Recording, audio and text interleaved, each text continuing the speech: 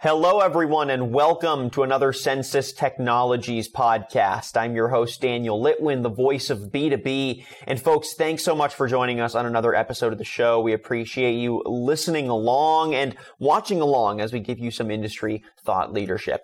As we explore today's topic, make sure that you're heading to our website, ConCensis.com. Again, CenSis.com. For more information on the various touch points we're going to break down today, but also for some more ConCensis thought leadership, including videos, articles, blogs, podcasts, and more. You can also subscribe to the show on Apple Podcasts and Spotify. Just hit that subscribe button for a full catalog of previous conversations, plus notifications when we drop new ones.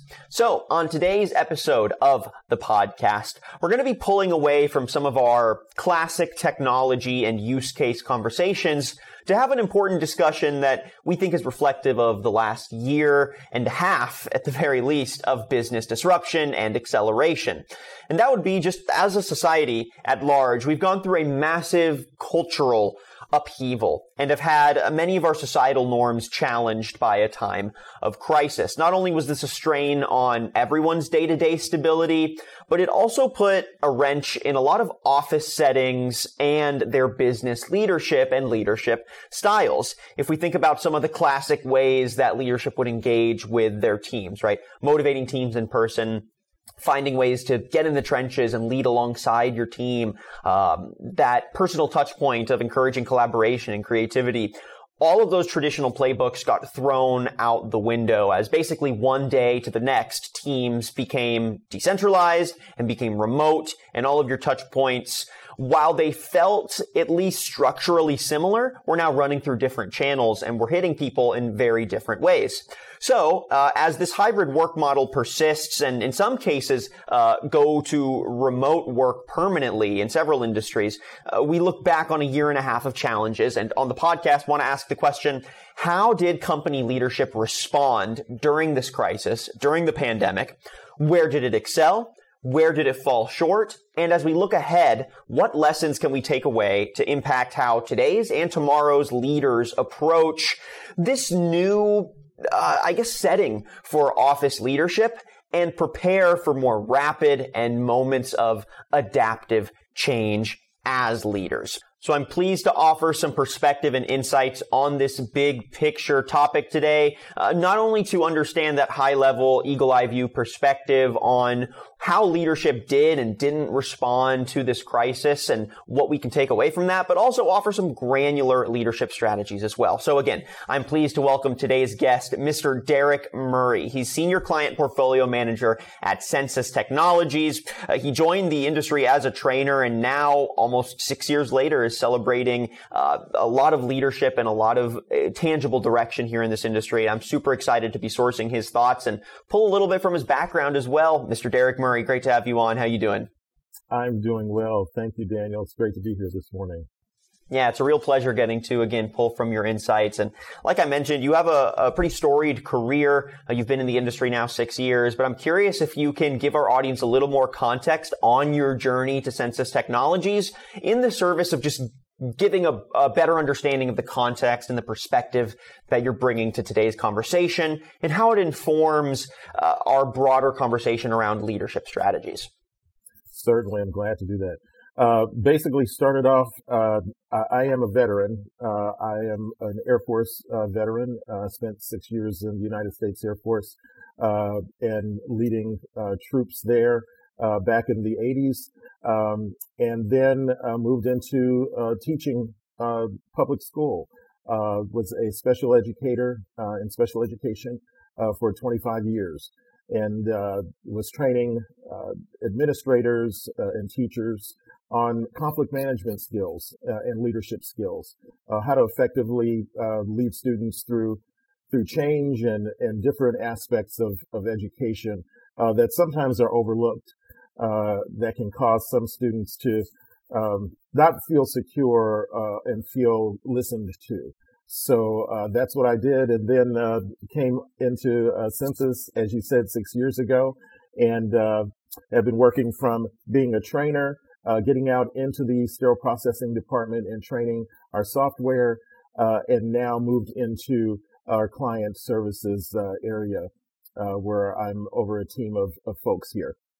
Yeah, I mean, that couldn't be a more diverse spread of leadership opportunities, but what a way to hone different environments and different leadership needs, right? Leading a team of special education professionals versus leading several folks in a military operation. That's going to be two totally different strategies that I'm sure inform a holistic perspective on leadership, especially in a crisis. I'm going to ask you to pull from more specifics from your background and how that informs your perspective on, again, leading in a crisis, leading under moments of extreme stress and having to adapt leadership styles in the moment. But what I want to do first is get just your overall perspective on the last year and a half. So pull from what you saw among other industries, but also among your own industry, among competition and competitors in the industry. Regardless, during the pandemic, I guess, do you see the impacts of the last year and a half of our workplace model shifts, whether that is, hybrid and remote work shifts, whether that's expectations around team structures, et cetera? Do you see some of these hits that came during the pandemic sticking for good and becoming the norm? Is this a new reality, or is this something that goes through natural ebbs and flows and we'll see some general plateauing? What are your thoughts there? Well, one of the things when change is thrust upon a group of people in any industry, it can be difficult. Change can sometimes bring out the best and sometimes the worst in some. And so it's important as leaders that we make sure that people feel like they're part of a change, even a rapid change, as what we've seen in the past year and a half. We were literally thrust. One day we were working in the office, and the next day we were not, and had to adapt to now being remote, which is kind of not hard for a tech company because certain aspects of our jobs have been remote and on screen, but now we're thrust fully into that as offices have closed, and people are now working from home. And I believe that it is kind of the new normal. I think this is something that as we're going forward, and I think it's ever evolving, that we're seeing things change rapidly. And so therefore it causes our leadership to change as well. So we have to be change agents as well as leaders and make sure that we're giving out information appropriately, doing what we can, communicating often, and just being there as much as we can virtually versus being there together in person. So it has drastically changed things, I think, in every industry, not just ours. Well, let's hone in on just your industry. I'd like to just pull from some of the most granular examples possible for how we saw a company like ConCensis respond. So if you reflect on some of your colleagues in your industry, competitors, regardless, how you saw the general work structures of your industry respond, what did you see as a positive, right? Where did leadership, in your opinion, respond well to some of the societal changes we undertook? And why do you see these as strategies that ended up working well? One of the things is having leadership that really genuinely cares. That's what we have. And we're very fortunate to have that. They pulled us off the road. Those of us that are in the hospitals around the country a lot. That speaks big because they wanted to make sure, first of all, that everyone was safe. And so I really applaud our company for doing that, for being really active and in a lot of cases proactive to get us safe and secure. Being, of course, we couldn't be in the office. Some of us are more, we love being around people. That's me. So it was a real shift for me to go all virtual because I love being around people, talking to people, going to folks in my office, seeing how they're doing, seeing people, gauging how they're feeling about an initiative or something a project we're working on. So things had to shift quite quickly. And our company did a great job of doing that.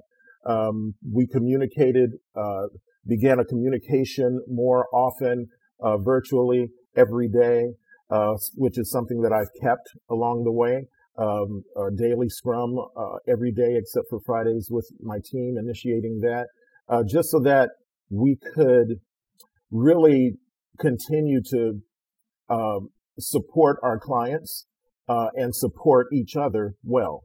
So that was very, very important. That quick change of getting us off the road, keeping us safe, moving forward with meetings, and then building upon that.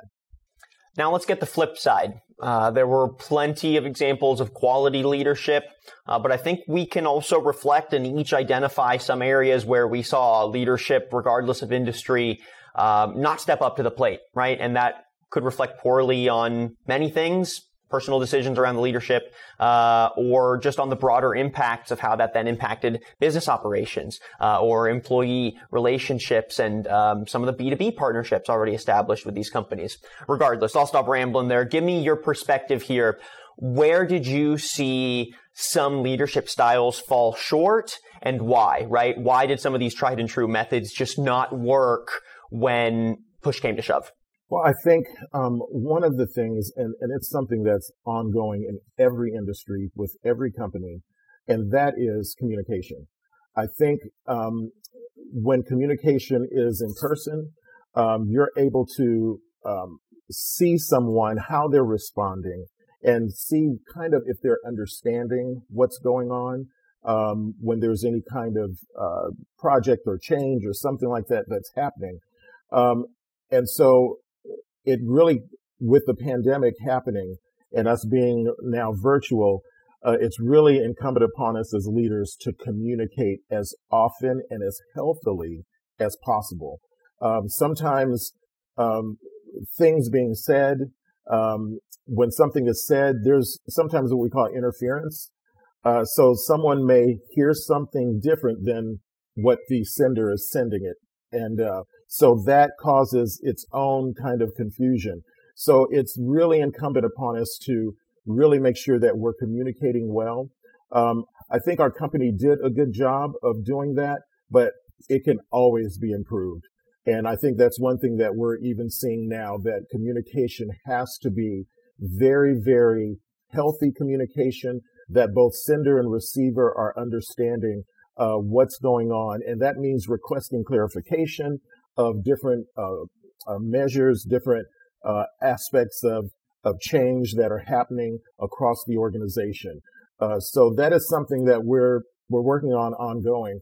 I wouldn't say it's so much a weakness as it is something that I think every corporation, every company has to constantly work on so that everyone benefits.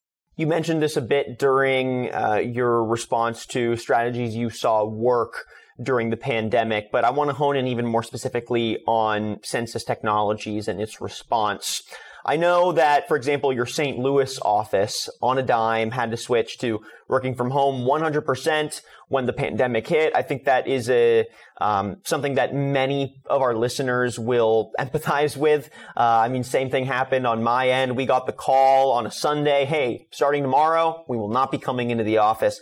And that flip can be a huge momentum breaker if not handled correctly. And so I'm curious what some of the biggest challenges were to your employees during this transition. What were some of the ways that momentum or that daily rhythm got the 1-2 punch? And what was the response to try to assuage some of that friction? Well, here in St. Louis, in the St. Louis office, we are very much used to being out with our clients. And so when we were pulled in, we had to communicate often to our clients and in a different way, because they were used to us coming. We have certain folks that are in specific cities, Houston and New York, that are client managers there that are on site every day, checking on our clients. And so we were pulled in, and now we had to do everything remotely. So if something went down, a printer or something like that, we had to do it remotely. So we had to kind of sharpen our tools to make sure that, first of all, our clients were supported well, and then sharpen our tools with each other to make sure that we were all supported well. And so that was one of the reasons why I wanted to make sure to institute a daily scrum so that we could talk every day at the end of the day to see what things went well, what didn't go well, what we need to work on, how our clients are doing. Not getting in there really was not a factor as far as our competitor was concerned because they were home too. So we had to kind of focus and put our focus in a different way and in a different support model in order to support our clients well and to support each other well. As you said, one day we were in the office, one day we were at home. Later on, earlier this year in January, we closed down the St. Louis office, and now we are in our St. Louis customers, we are all remote. So that was a shift also that we had to really absorb, and because it was a quick thing that was happening. And so we absorbed it well. I believe that everyone kind of figured that it was possibly coming. And so I think that we prepared ourselves for that by just discussing things, talking about things, the what ifs. If this does happen, what will it look like? And so when it came, I think everyone adapted pretty well. And we're just continuing to adapt as we go forward, and just knowing that now our base is now in each of our individual homes. As you know, that all also one day being in an office and then being at home, all worlds collided. So you have now you're working from the place where one day you were not there, and now you're there 24/7. And so you have family issues to deal with, school issues to deal with, just the regular daily grind of life. And we had to incorporate all of that, that whole mixture, that gumbo, as I call it, and kind of sort it out piece by piece to know what flavor was in there, so to speak. So it's an intricate dance. But with good support and good leadership like we have in ConCensis, it was able to be done. And we are moving forward and progressing well. Yes, there's things to work on. Everyone knows that. But overall, we're moving forward as what I say, a family. That's what we really consider ourselves. So, we're making those adjustments and moving forward successfully.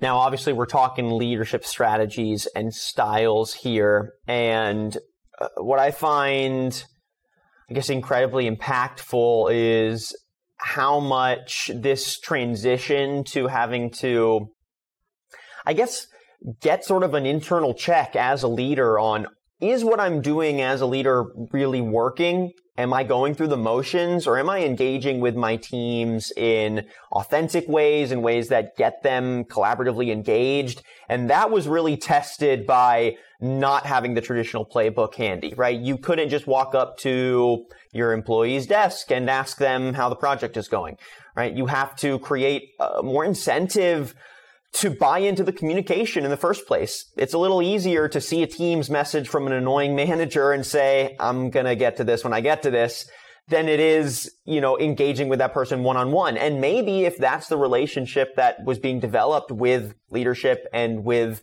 workers, then there was something missing in the first place, right? So all of that's to say, I think this scenario really challenged some of those preconceived notions around what works, what doesn't, and let leaders experiment with some new styles for engaging people creatively. So all that being said, with that comes an understanding of what the responsibilities are of the leader in this context, right? How do you feel that the shift to remote and hybrid work styles have, I guess, renewed the set of responsibilities that leadership actually has, right? Give a critical analysis of which responsibilities you think are important to hone in and center on, and which felt like, ooh, I need to carry this weight and burden, or this needs to be how I manage day to day, when in fact is not that effective or doesn't actually achieve the desired response, right? Again, just your thoughts on where responsibilities were renewed and why. Yeah, I believe because we were very, very already predispositioned to really talk and be a team, be a family that we considered ourselves. The transition was not as difficult, I guess, as it could have been, and that's because we were talking constantly. One of the things that I think is so important in leadership, and that's authentic leadership, and that is what I call what I've heard call a big-hearted leadership, to where you're leading from your heart. And people see that genuineness, that you really genuinely care about them, the work they're doing. And then it causes them then to ignite. There's a passion that's ignited, in that.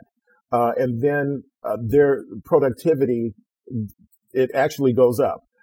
So that's something that I think is really one of the leadership styles that I really like to embody is authentic leadership, just being authentic, in my relationships with those that I have the stewardship, and, to serve and to lead, and making sure that they have everything that they need in order to do their jobs effectively.